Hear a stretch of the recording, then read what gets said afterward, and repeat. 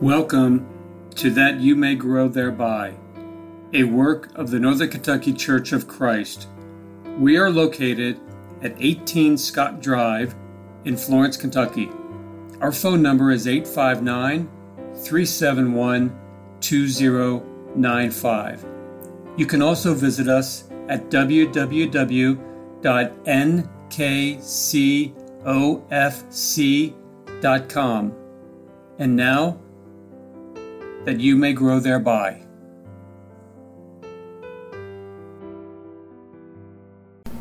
Thank you for listening to That You May Grow Thereby. My name is Greg Littmer, and I am one of the elders of the Northern Kentucky Church of Christ. And it certainly seems that any number of people consider themselves to be experts concerning Jesus. I remember many years ago where it seemed like practically every major national weekly magazine wanted to deal with the question of who or what is or was Jesus. And of course, we cannot begin to address the number of books that have been written on that very subject. Now there's one out written by a Muslim. Do not misunderstand me. I don't think it is impossible for a Muslim to write a book about Jesus any more than it is impossible for a Christian to write a book about Muhammad. But by various different writers, we have been informed that Jesus was a human philosopher, a social reformer, just an itinerant preacher, a radical revolutionary, even the purest socialist who ever lived. As I've read all of these different opinions about Jesus, each one of them seeking to explain him from a pretty much worldly perspective, I have found myself reminded of the exchange that took place between Jesus and Pilate so long ago. Pilate also was seeking an answer to the question, who is Jesus? But he also was approaching it from the wrong perspective. As we go to John chapter 18, we'll read verses 33 through 38. John chapter 18, verses 33 through 38. The passage tells us, "Therefore Pilate entered again into the praetorium, and summoned Jesus, and said to him, 'Are you the king of the Jews?' Jesus answered, 'Are you saying this on your own initiative, or did others tell you about me?' Pilate answered, 'I am not a Jew, am I? Your own nation and the chief priests delivered you to me. What have you done?' Jesus answered, 'My kingdom is not of this world. If my kingdom were of this world, then my servants would be fighting so that I would not be handed over to the Jews. But as it is, my kingdom is not of this realm.' Therefore Pilate said to him, 'So you are a king?' Jesus answered, 'You say correctly that I am a king. For this I have been born, and for this I have come into the world, to testify to the truth. Everyone that hears of the truth hears my voice.' Pilate said to him, 'What is truth?'" Turning over to chapter 19 in the Gospel according to John, and looking verses 8 through 11, we find, "Therefore, when Pilate heard this statement, he was even more afraid, and he entered into the praetorium again and said to Jesus, 'Where are you from?' But Jesus gave him no answer. So Pilate said to him, 'You do not speak to me? Do you not know that I have authority to release you, and I have authority to crucify you?' Jesus answered, 'You would have no authority over me unless it had been given you from above. For this reason he who delivered me to you has the greater sin.'" Pilate wanted to know who Jesus was, asking, "Are you the king of the Jews? Are you a king? Where did you come from? And you won't speak to me?"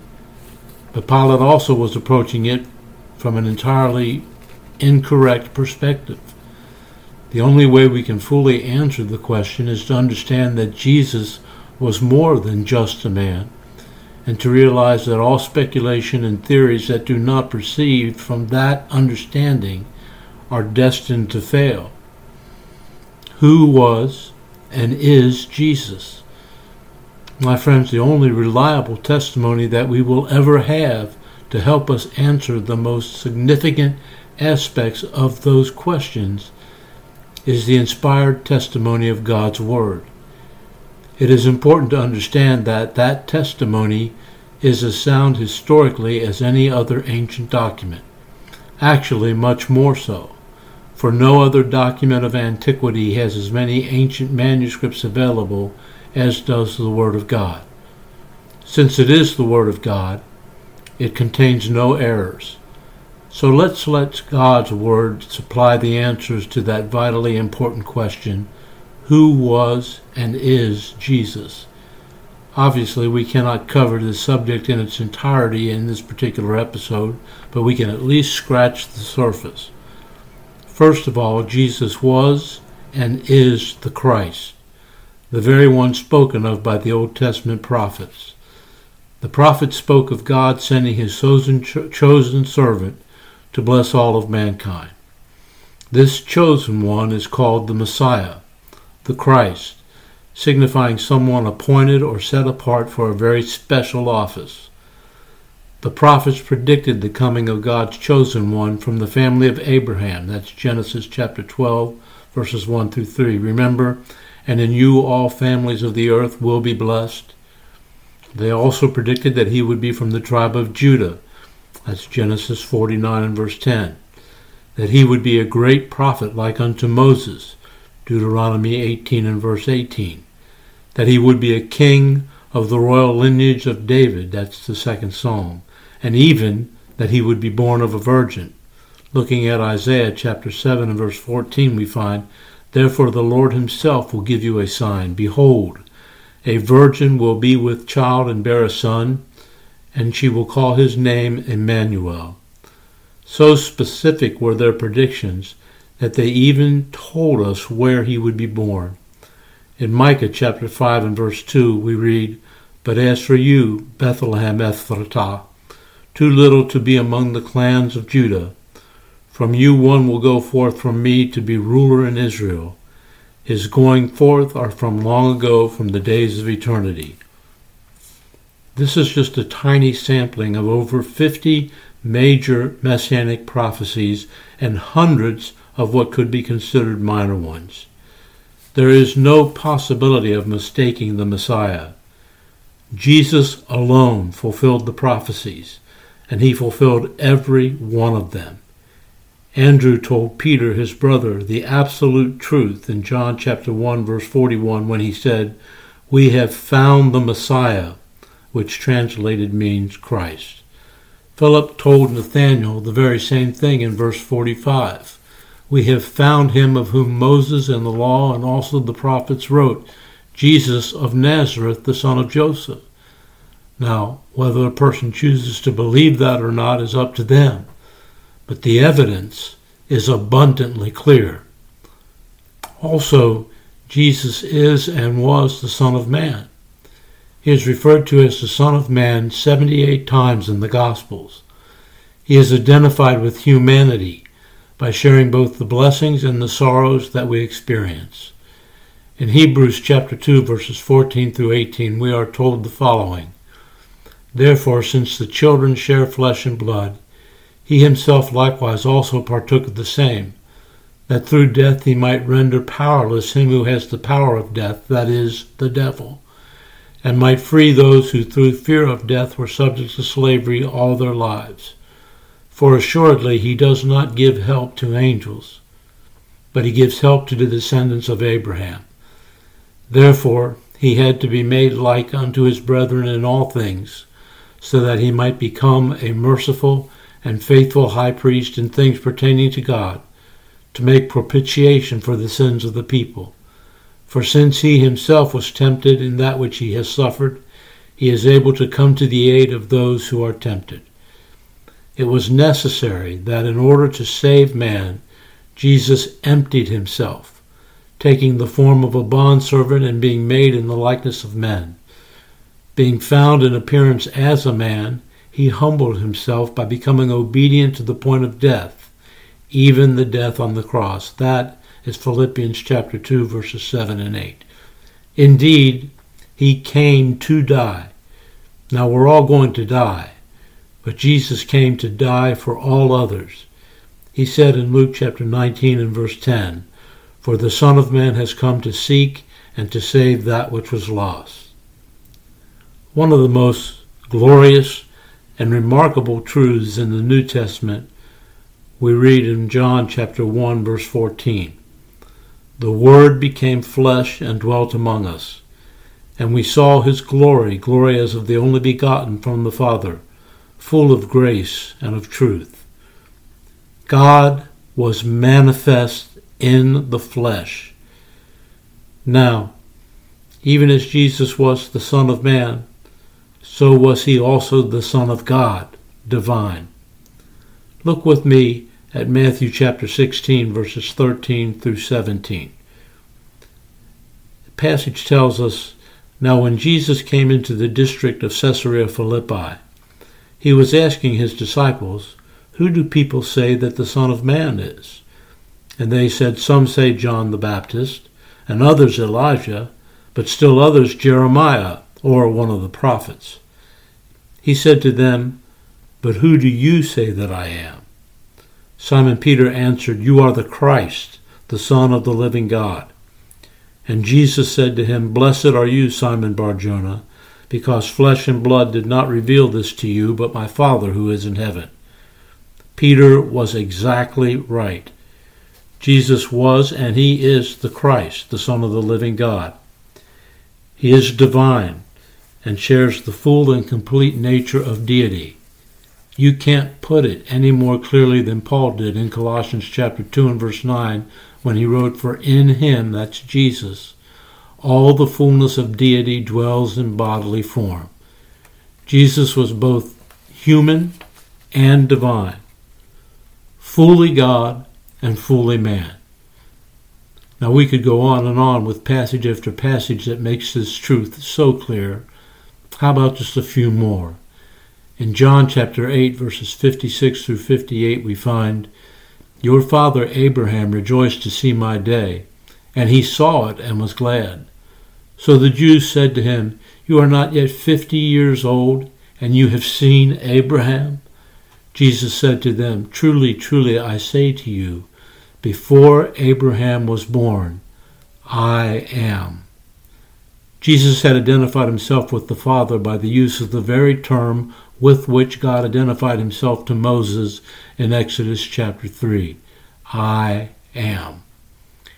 In John chapter 14, verses 8 and 9, we find this exchange. Philip said to him, Lord, show us the Father, and it is enough for us. Jesus said to him, Have I been so long with you, and yet you have not come to know me, Philip? He who has seen me has seen the Father. How can you say, Show us the Father? My friends, Jesus is the radiance of his glory and the exact representation of his nature. That's Hebrews chapter 1 and verse 3. God alone is to be worshipped, and both men and angels worship Jesus. In doing so, they were correct because Jesus was and is divine. Jesus is also the Savior for all of mankind. Now, all may not take advantage of it, but salvation is available to all because of Jesus. In Genesis chapter 3, verse 15, we find God making this statement to the serpent. And I will put enmity between you and the woman, and between your seed and her seed. He shall bruise you on the head, and you shall bruise him on the heel. Jesus came to bruise or to crush the head of Satan for all men. Remember that we spoke of Jesus being the Christ of which the prophets wrote? Well, in Isaiah chapter 2 and verse 2 we find, Now it will come about in the last days, the mountain of the house of the Lord will be established as the chief of the mountains, and will be raised above the hills, and all nations will stream to it. God's spiritual family would be established so that men of all nations could flow to it. Do you remember the beautiful way in which his birth was announced to the shepherds who were keeping watch over their flocks by night in Luke chapter 2, verses 9 through 14? It tells us, And an angel of the Lord suddenly stood before them, and the glory of the Lord shone round about them, and they were terribly frightened. But the angel said to them, Do not be afraid, For behold, I bring you good news of great joy, which will be for all the people. For today, in the city of David, there has been born for you a Savior, who is Christ the Lord. This will be a sign for you. You will find a baby wrapped in cloths, lying in a manger. And suddenly there appeared with the angel a multitude of the heavenly host, praising God and saying, Glory to God in the highest, and on earth peace among men with whom he is pleased. My friends, the gospel is for all. While Jesus will not force anyone, he offers salvation to everyone. Whosoever will can truly come to him. The scriptures also reveal that Jesus was and is the perfect sacrifice for sin. Paul wrote in Romans chapter 3, verse 23, that all have sinned and come short of the glory of God. None of us inherited Adam's sin, or anyone else's sin for that matter. And we do not have a nature that forces us to sin, but we were made in God's image. That's too easy of an excuse. The shameful truth of the matter is that you and I sin because we choose to do so. Ezekiel tells us in Ezekiel chapter 18 and verse 20, the person who sins will die. The son will not bear the punishment of the father's iniquity, nor will the father bear the punishment of the son's iniquity. The righteousness of the righteous shall be upon him, and the wickedness of the wicked shall be upon him. Under the law of Moses, every year on the Day of Atonement, sacrifices were offered for the sins of the people, calling to mind their sins every year. But, as Hebrews chapter 10 and verse 4 tells us, for it is impossible for the blood of bulls and goats to take away sins. But Jesus, called the Lamb of God who takes away the sins of the world in John chapter 1 and verse 29, offered himself as the perfect sacrifice. Staying in Hebrews chapter 10, consider verses 10 through 14. By this will we have been sanctified through the offering of the body of Jesus Christ once for all. Every priest stands daily ministering and offering time after time the same sacrifices which can never take away sins. But he, having offered one sacrifice for sins for all time, sat down at the right hand of God, waiting from that time onward until his enemies are made a footstool for his feet. For by one offering he has perfected for all time those who are sanctified. Jesus offered himself, even though he was without sin, so that our sins could be forgiven. Finally, Jesus is King of Kings and Lord of Lords. In Revelation chapter 19, verses 11 through 16, we find the following. And I saw heaven opened, and behold, a white horse, and he who sat on it is called Faithful and True, and in righteousness he judges and wages war. His eyes are a flame of fire, and on his head are many diadems, and he has a name written on him which no one knows except himself. He is clothed with a robe dipped in blood, and his name is called the Word of God. And the armies which are in heaven, clothed in fine linen, white and clean, were following him on white horses. From his mouth comes a sharp sword, so that with it he may strike down the nations, and he will rule them with a rod of iron. And he treads the winepress of the fierce wrath of God the Almighty. And on his robe and on his thigh he has a name written, King of Kings and Lord of Lords. There is a source of sovereignty, power, might, and rule. This is inherent in the very nature of deity. It is absolutely astonishing that any man would dare to lay claim to the very nature and power of deity. And yet, according to Romans chapter 1 and verse 4, Jesus was declared to be the Son of God with power by the resurrection from the dead, according to the Spirit of holiness. We must all submit to the authority of Christ. He is head over all things to the church, which is his body, the fullness of him who fills all in all. That's Ephesians chapter 1, verses 22 through 23. I hope this brief examination of just who and what Jesus was and is has proven to be helpful. Thanks for listening.